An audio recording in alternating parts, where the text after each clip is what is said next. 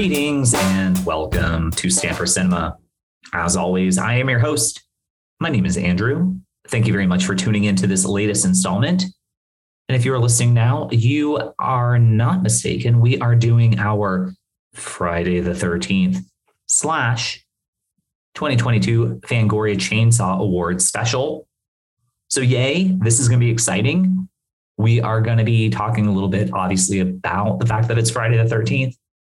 Actually, this is only relevant if you're listening to the day that it drops. Otherwise, it doesn't matter what day it is. But we are still honoring Friday the 13th. So whether you're listening to Friday the 13th or Saturday the 14th or Sunday the 15th or, I don't know, August the 17th, none of it matters except for the fact that we are honoring this special spooky day.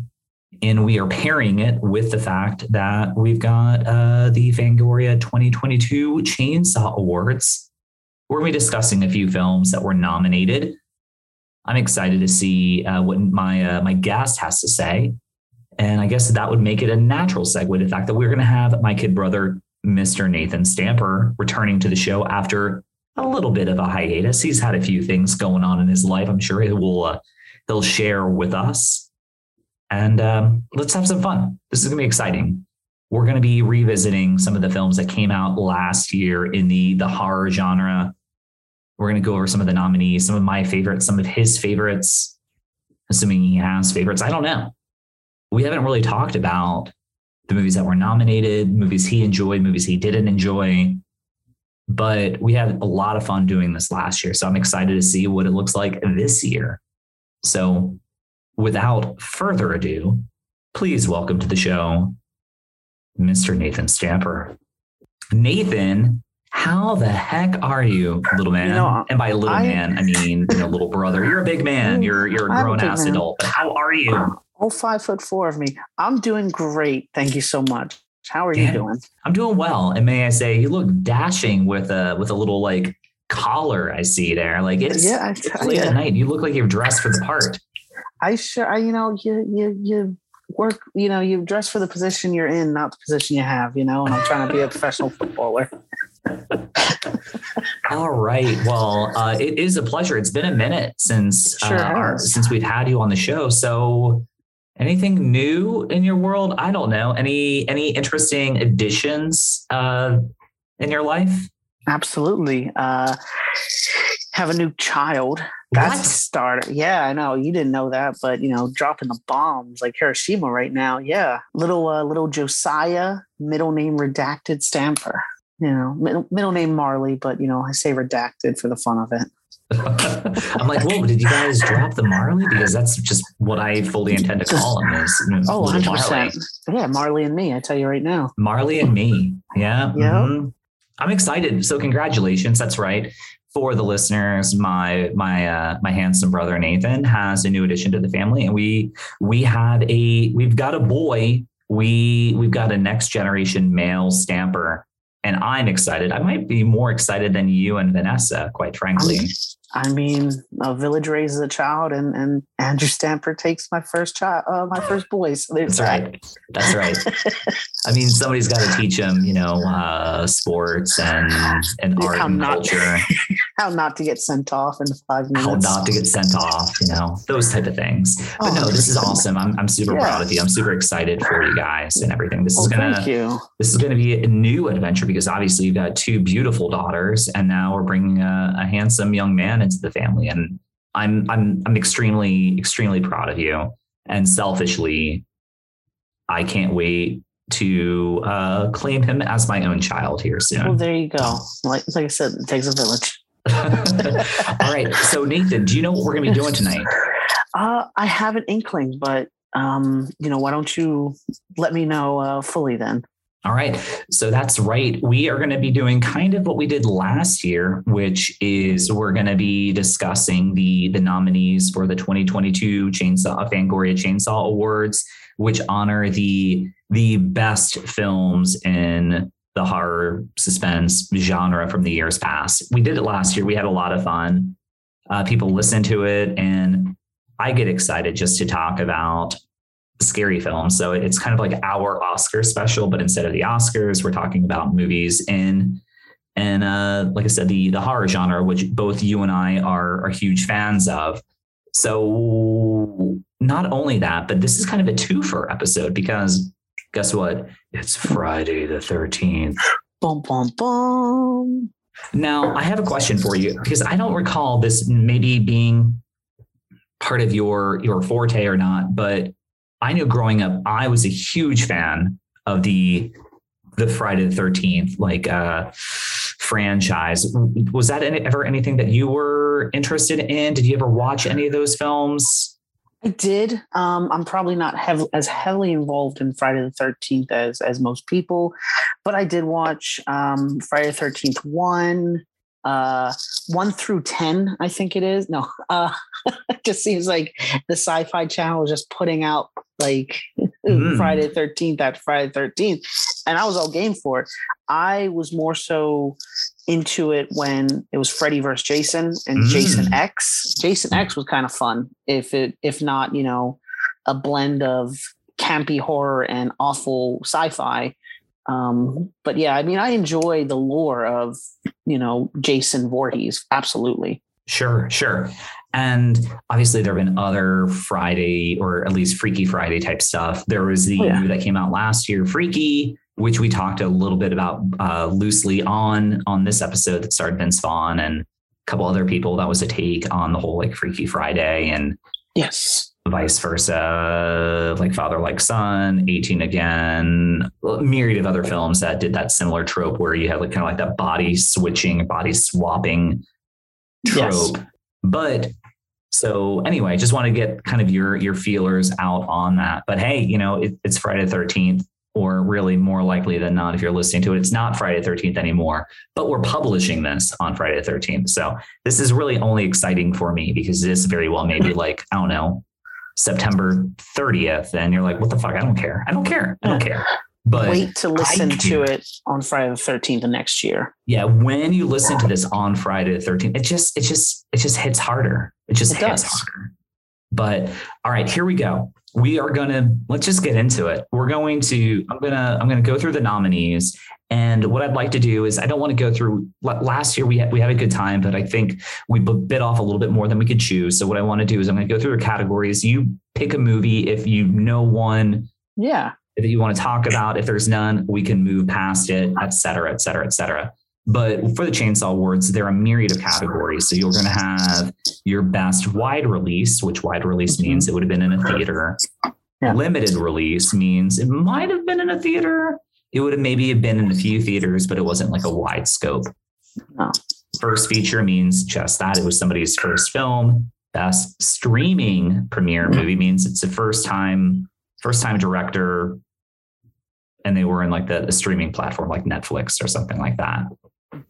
Best foreign language movie means they don't speak American. Best series means just that. It is for a TV show. Best lead performance is kind of like the Oscars version of best actor or best actress. But instead, it doesn't matter if you're a male or a female, it's just the best performance. And then best supporting performance, best director, best screenplay, best score, best makeup, best creature, best costume, achievement in nonfiction, best documentary, best kill. Now, we're not going to get through all those. No. We're only going to get through just a few of those that I think that matter the most. So we're going to talk really about the movies, like the best this, the best that for a motion picture. We're not going to necessarily get into screenplay. We're not necessarily going to get into some of the nitty gritty. Yeah. Because we don't have time. But if you want to know who wins this award, that award, the next award, check out the production notes or the podcast episode notes, because I'll have all of those annotated. But let's just get into it, right? Nathan, are you ready? Yeah. You ready to do this? I sure am. Let's do it. So we're going to start with best wide release. So there are 5 nominees. There's Malignant, Candyman, Last Night in Soho, The Night House, and A Quiet Place Part 2. Now, the question I have for you, Nathan, did you see any of those films? I saw Candyman, and I don't think we can say it anymore, though. No, I think at this point, because I said it once, you said I said it. I think we might only have one. No, fuck it. We're not going to say it again. We're just not going to say it again. I don't want that bad juju. I love it. I love that film. That film is awesome. Vanessa loved Candyman because it was sticking it to the white people. So whenever that happens, she's on board. I mean, there's some easy low hanging fruit there that I like. Just set yourself up there. I did. But I'm not going to. I'm not going to. This is a family podcast, but I'm really glad that you enjoyed it because I believe I recommended it and you all went and saw it, and I'm glad that you guys enjoyed it. It's quite a ride, man. I mean, it takes the late 80s, early 90s version and it uses a lot of modern day elements and obviously like gentrification as a major element. The not Me Too movement, but like the Black Lives Matter movement. Yes. And I mean, it's right there, and the performances are fantastic. It's quite 100%. A ride. Yeah, I thought it was a really phenomenal, and like I said, I really enjoyed it. Tony Todd obviously is like Candyman, but this one made it so much more. It was a retelling, but it was also, in many ways, not only a remastering, but also taking it one step further to expound on where he actually came from, what's going on, and why it's happening, as opposed to just Clive Barker having some, erotic killing scenes. Right.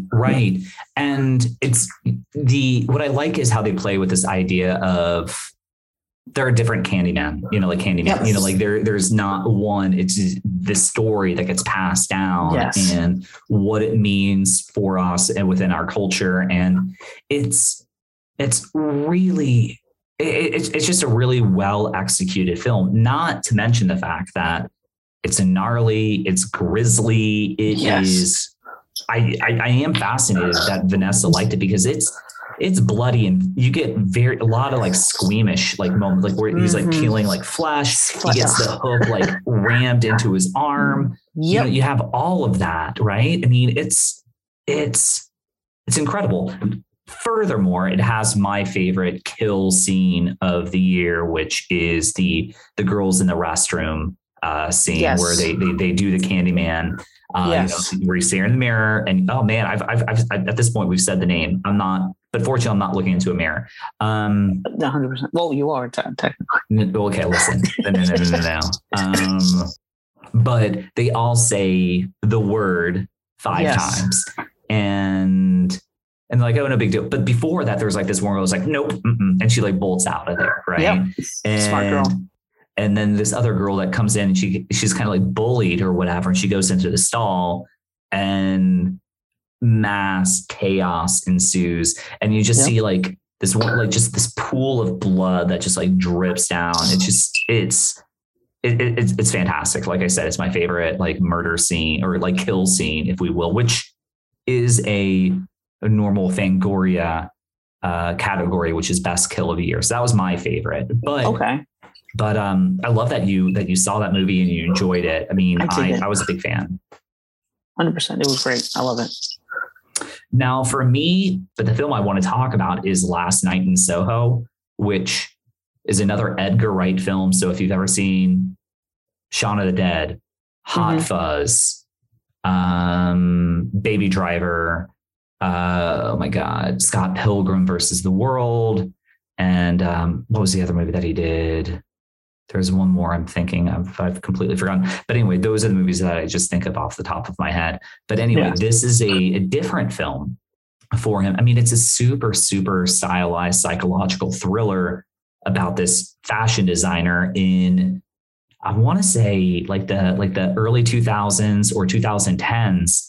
But what's really unique is that she's scarred and she's able to kind of communicate, or not really communicate, but see the dead in a matter of speaking. But she's kind of teleported into like the 1960s London and kind of like that underbelly that's going on. And she comes from this world of glamour, and the 60s were super glamorous and super stylized, but you see this underbelly that is not, or which is everything but glamorous and stylized. And you just see some horrible things that happen, but it's remarkable. And again, if you've enjoyed Shaun of the Dead or Hot Fuzz or Baby Driver or Scott Pilgrim, you know that he's brilliant with editing and the way that he makes a movie.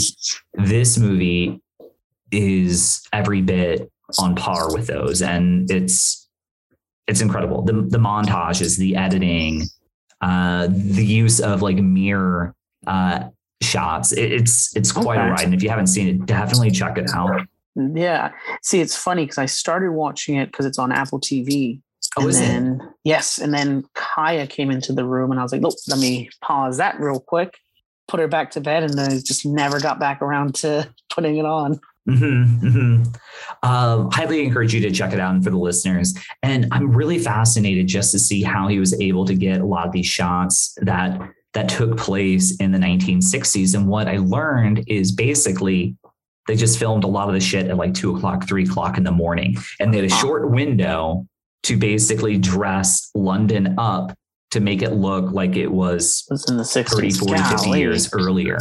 And it's incredible. It's incredible. Just the way the movie looks, just to make it feel a certain way. The title Last Night in Soho is based off of a song called Last Night in Soho, which Edgar Wright got that idea, believe it or not, from working with Quentin Tarantino when they did that Grindhouse movie and Death Proof. And Edgar Wright did like a little like short trailer, which I think it was called Don't. But really, really wild ride. Highly encourage it. That being said, I still don't know if I would put it in my top 3 or 4 favorite Edgar Wright films, because I mean, Shaun of the Dead, Hot Fuzz, and Scott Pilgrim are damn near perfection. But Last Night in Soho definitely has its place. So anyway, I say all of that to say that that was kind of my big wide release film that I thought of. So Candyman, Last Night in Soho. I think at the end of the day, I think one of those 2 films are probably going to be your winners, but I wouldn't be surprised if it was Malignant or something like that. But okay, so flipping a little sheet of paper. So we did the wide release. Now we're going to do the limited release. And for those films, we've got a lot of movies I don't know.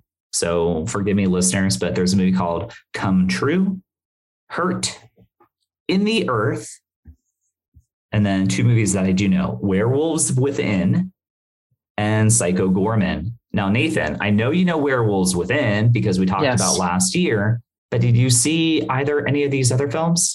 I did not. And the moment I saw Werewolves Within on Best Limited Release, I already knew it was going to win. So I just didn't even bother with the other ones. It's so good. It's so good. It's so campy. It's so fun. It's scary. I love Werewolves Within. Yeah, it's my pick. But if I had to have like an alternative pick, I'm going to go for Psycho Goreman, which I think is right up your alley. This movie is overtly gory and in a comical way. But let me just let you know, basically it's a story of this brother and sister, and they essentially resurrect this like alien, like god, who's like entombed for like millions of years. And basically all he wants to do is like destroy the universe. But he's kind of like controlled by this magical like amulet. And this like 8-year-old girl who's completely like on the crazy spectrum, she retrieves his amulet and basically just hires Psycho Goreman to do her bidding. And it like all he wants to do is like turn your whole body inside out, like the flesh on the outside, skin on the inside. And it's ridiculous, and it's so funny. It's so gory. And the child actors in this movie are perfection. I mean, like I said, this is a movie that taps right into your sensibilities. If there is a movie nominated that I'm like, oh, Nathan would love this movie, it's Psycho Goreman. And what's fun is the movie is really called PG, Psycho Gorman. So like PG as in parental guidance for like a rating system. Yeah. So it's this whole thing of that. It's kind of like a comical take, but oh my Lord, it's great. Critically, critics gave it like a 92%. So they loved it. Nice. Audiences didn't really know what to make of it. So it's like a 63%. It made like nothing in the box office, but that really isn't a fault of the film because it came out like Last Night in Soho, which also didn't really make a lot of money because it came out like in the peak of the pandemic. So box office numbers are really going to skew it. But for a limited release, it's got to go to either Werewolves Within or Psycho Gorman. I knew you were going to say Werewolves Within, so I just wanted to have an alternate film. So I'm going to make a little nod to Psycho Gorman. So best first feature we'll move on to. So we've got 5 new films. We've got Censor, My Heart Can't Beat Unless You Tell It To, Saint Maud, The Stylist, or The Vigil. Now, Nathan, did you get a chance to see any of those films? See, I started watching Saint Maud, but my free trial ran out. And so I couldn't finish it. But what I did see of it, the special effects were awesome. I love when in films people start levitating and the hair falls back as if they're levitating. Mm-hmm. I always love when that happens. So the fact that I was able to see that in Saint Maud for like the moment that I did was amazing. Yeah, Saint Maud. That's the film of this section that I do know. I've had the opportunity to see it. Really enjoyed it. It's a slow burn. So if you like movies that take a long time to establish itself, which I do, granted, I don't mind a movie that's like, fuck it, let's just get to it right off the top of, like boom, opening credits, let's lop somebody's head off. You got my attention that way too. But I'm also into movies that are just going to do an interesting character study. And Saint Maud is great. It stars this Welsh actress whose name I'm not going to bother to pronounce because I'm going to butcher it immediately because fucking like Welsh and Gaelic names are just all over the map. But I don't know. I think it might be like Morfydd Clark. She plays Maud, and basically she is the story of this like devout like hospice caretaker, and she takes care of this woman that's dying of cancer, leukemia, I think it is. And she just wants she becomes obsessed with her and wanting to save her soul. But like I said, she's very, very devout, and she's had like these spiritual moments where like God, or at least she believes God is connecting with her. And she just goes deeper and deeper and deeper into it. And it just takes control of her. And it's, like I said, it's just a great slow burn, but it also has one of the most painful, like mortification scenes I've ever seen. If you're familiar with like mortification, mortification for the listeners are basically like when like religious people like essentially kind of inflict like massive pain, like on themselves, thinking that like God wants them. Yeah. Monks used to do like you have the whip themselves, but I think, Nathan, that's kind of your kink, right? Oh, there's a lot that I'm into, but all of it's consensual. But yeah, in Saint Maud, little tiny spoiler, basically she just like fits like her shoe with like a bunch of nails, and she just like steps on it and just like walks through town with like these nails in her feet, and it's just like, oh, and you just hear like kind of like the blood like just like swishing around in her shoes, and sounds like my Friday night. It sounds like your Friday night, Nathan. I mean, like I said, this is right up your kink, man. It sure is. I tell you. Now, so again, that is going to be your best first feature. I haven't seen the other one, so I'm just going to lean into Saint Maud. So just for those keeping score, our predictions right now: Candyman or Last Night in Soho, Werewolves Within or Psycho Gorman, Saint Maud. Now to go to streaming premiere, this one I think is the only movie we need to talk about is Fear Street 1666. And I'll tell you why. And by the way, the other nominees are Boy Behind the Door, Fear Street, Lucky, The Power, and Violation.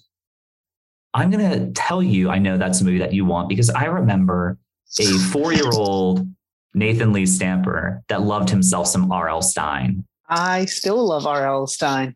Fear Street, once I saw Fear Street was on Netflix, man, I binged that and it was dope. And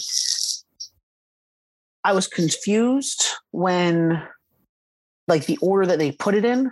But once I watched the whole thing and I watched 1666, because that's the finale, even though it takes place in the 1600s, I was like, whoa, this is freaking awesome, man. I loved every second of it. Did you have a favorite of the three? Was 1666 your favorite, or was it 90s or 70s? Did you have a favorite? My favorite was 1666.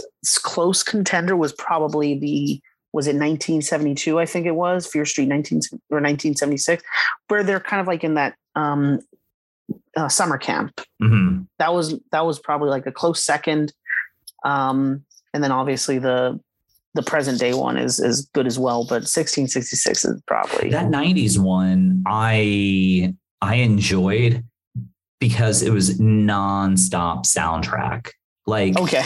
There were like 50 songs in that movie, and they were like, they all took me back to being high school, like in the 1990s. I'm like, oh yeah, I know that. Yeah. I'm like, was this like one of my friends? Did they like produce this soundtrack? Because every freaking song in that movie slaps, and they slap hard even today. But yeah, I mean, I enjoyed the trilogy. I mean, yeah, it's R.L. Stine. It's a little goosebumpsy, which, by the way, my 4-year-old daughter recently discovered Goosebumps, and that's the best. She is in it to win it. She 100%. Yeah, she just wants to watch Goosebumps all the time.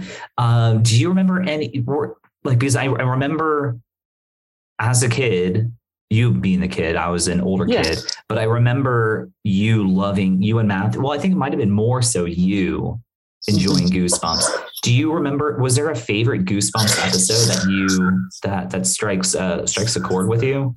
In terms of Goosebumps, I don't remember watching Goosebumps as I much remember reading Goosebumps. Okay. Probably my favorite one was The Thing Under the Sink. And like I think that was the title of one of them. And it was actually just like a monster under their kitchen sink that if memory serves me right, it was just about this monster that manipulates everyone except the main protagonist, who's like an 11-year-old girl. And it makes it seem like the 11-year-old girl is at fault for everything. Meanwhile, it's this monster under the sink. That's probably my favorite one. But gosh, there's a few that I remember, but I just can't remember the names, and due to time constraints, I don't want to ramble. Right. I admittedly never read any of those, just because obviously, I'm fucking ancient. But my daughter, she's discovered Goosebumps, and that all came following her being obsessed with this YouTube series, which is Don't Turn Out the Lights. And Don't Turn Out the Lights, there's this girl, I can't believe I forgot her name, Paige, something like, I think her name might be Paige. But anyway, it's this girl, she might be like 14 years old. And she's basically just like, hi, I'm Paige, and this is Don't Turn Out the Lights. I forgive me if it's not Paige. But anyway, she tells these kind of short story parables of these kids doing whatever. It's kind of like animated while she's narrating it. So like, for example, there's this one where like this boy sees like this traveling shop, and on this traveling little like carriage shop, there are a bunch of like these little dolls or whatever. And this little boy's like, oh my God, I would love to have one of these dolls. And the guy's like, sure, you can have one, but you have to go home and get your father's prized possession. And so she goes home, or the boy goes home, and he comes back with, I don't know, like a book or something. Yeah. And the guy's like, that's your dad's prized possession? And he's like, yeah, that's it. And he's like, no, you're lying. Like, you're wasting my time. Like, bring it back or you don't get one. So he goes away, he comes back the next day with something. It wasn't his prized possession. He's like, listen, you've run out of time. If you don't come back with your father's prized possession, you're not going to get a doll. And the boy struggles. He goes home, and the father's like, where have you been? I've missed you. He's like, oh, I was out. He's like, oh my God, I don't know what would ever happen if I lost you. Mm-hmm. And the boy's like, oh no. I'm my father's prized possession. So the next day he goes back. He's like, listen, I can't give you anything because I found out, I'm my dad's prized possession. And then the guy's like, oh, but you can. And then the boy turns into a doll, and then boom, he finds himself on the cupboard on the shelf and everything. So I've seen something like that. That seems to be a very, I don't want to say common video, but that sounds very familiar. It's I'm not gonna say common, but yeah, it's a known story. But this YouTube series, my daughter is obsessed with. Again, my 4-year-old daughter is obsessed with these scary stories and everything. So anyway, that just to tie back to R.L. Stine and Fear Street, and so I think that's kind of what we're leaning toward. A myriad of other categories. Again, best foreign film, best series, best lead performance. Best supporting performance. I really don't want to talk about any of this. The only performance I really want to talk about is the fact that Diana Rigg, who was in The Last Night in Soho, that was her final performance. For the listeners, she played the Queen of Thorns on Game of Thrones. She was on the 1960s version of Avengers. Dame Diana Rigg. That was her final performance. So that's the only award that I really want to think of for that. Best director, screenplay, best score, all of that. That's all fine. I do want to get to best creature because of the fact that it is the only nominee for The Green Knight, which I don't know if you saw, but you were the guy that told me about The Green Knight. That's the worst thing ever because I told you about it and I never haven't seen it. No, I haven't. And that's my God, Nathan, you need to see The Green Knight. It, without question, is my favorite film of 2021. Really? Okay. I'm not saying that with hyperbole. I can't wait for somebody to say, I want to talk about The Green Knight. It's without question the most underrated film that came out last year. There's so much to unpack with that film, but the best creature effects award, Barry Gower, who's a special effects guy. He did the Green Knight, if you will, for the movie The Green Knight. And that's who I'm kind of pulling for. But of course, if Psycho Gorman wins that, I'm fine with that. But I just wanted to shout out The Green Knight because I love that movie. Now, this is kind of just a little preview episode. We're not taking a super deep dive into any of these. These are just kind of our thoughts, if we had seen anything. Now, I do want to close with the fact that you didn't see a ton of these movies, but you did see Candyman. And the real main discussion. I did see Midnight Mass as well. So Midnight Mass for TV shows. Yeah, we didn't get into love Midnight Mass. So, okay. All right. I guess that's So for TV shows, what was there? There was Midnight Mass. There was, I Know What You Did Last Summer. Yeah. Right, which I did not see, but we've discussed the greatest movie ever made, which was I Know What You Did Last Summer. That's Chucky, Creep Show, but you did enjoy Midnight Mass. I enjoyed Midnight Mass. Creep Show was fun for the nostalgia, but Midnight Mass, the special effects was cool. The story was very much prime M. Night Shyamalan. If I doubt M. Night Shyamalan even touched Midnight Mass, but there was some twists and turns that you weren't expecting.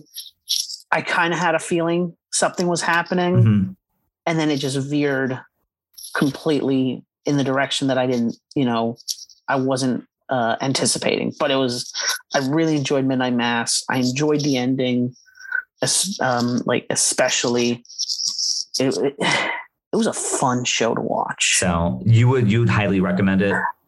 Out of any of those shows, I would highly recommend Midnight Mass. It's really freaking dope. Awesome. Is there anything else in just the final 2 minutes that we've got that you saw that stands out? Or if there's anything that you did see this past year that you might want to anoint classic status, this is a movie that I think people will talk about in 10, 15 years, and it will be every bit as relevant then as it is today. Because that's one of the things about horror films, right? Movies that sustain, movies that become linger. Cult classics. Yeah. Candyman. This is definitely a film that I think is going to transcend throughout the years. Absolutely. I think you're right. I think Of all the films, I think Candyman. Now, again, I think I love Last Night in Soho just from the stylistic elements of it. But when it comes to overall story and what they're really trying to tackle, I think 2021's Candyman is probably the most complex of all the films. And I think that is the movie structurally and tonally and thematically that I think we'll be talking about 10, 15 years from now. Yeah. Lamb was good. From what I've seen of Saint Maud was great. Werewolves Within was awesome. Hysterical. Oh yeah. But Candyman, I think, is going to, the social impact that it has, the social story that it tells, I think is definitely going to be there for the long run. Yep. And just because you mentioned Lamb, that was another like A24 film, which is probably the best studio that are doing horror films right now. But Lamb, which is an Icelandic movie, the girl with the dragon tattoo, she starred in that. What is it? Noomi Rapace. Definitely highly recommend. But Nathan, thank you. I know, like I said, this was just a short little, hey, it's Friday the 13th. Let's have some fun. Let's talk about a few of these movies. We're not necessarily taking a deep dive, but if there are any of these movies that you would like to take a deep dive on, and if we want to get into Candyman, or if we want to get into Last Night in Soho, or if anybody's listening and they would like to do that, consider this your invitation. But Nathan, dude, it's been a minute, man. I'm so excited that we're able to chat for a couple minutes, just some of these movies, and I'm curious to see what other people are going to think and what movies are going to win. Again, if you're listening, just pay attention to the episode notes because I'll post those here in the not too distant future. But absolutely, Nathan, close this on out, man. Say a few things. Candyman. No. Todd is here. No. But no, it was great. If you watch one film out of the list, Candyman and Fear Street, probably two of the best ones. Werewolves Within was great. If you want to watch a fun show, Midnight Mass, you won't be disappointed. Another best kill from 2021. What was it? Mortal Kombat, when Kung Lao slid it. Was it Katara with his his spinning blade, and he was like, flawless victory. I love it. Mortal Kombat was dope as well. Another great kill was Fear Street 19. Was it the 1994? The bread slicer where like Kate just gets sliced. Yeah, that was great in itself.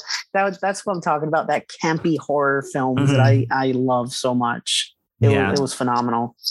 All right, we are out of time, but ladies and gentlemen, thank you very much for listening to this episode. Join us again next week for another installment. And Nathan, thank you for hanging out with us this past like 35, 40 minutes. We'll see you next time. And as always, you have an open invitation. Thank you. All right. Good night, everybody. We'll see you next week on another episode of Stamper Cinema.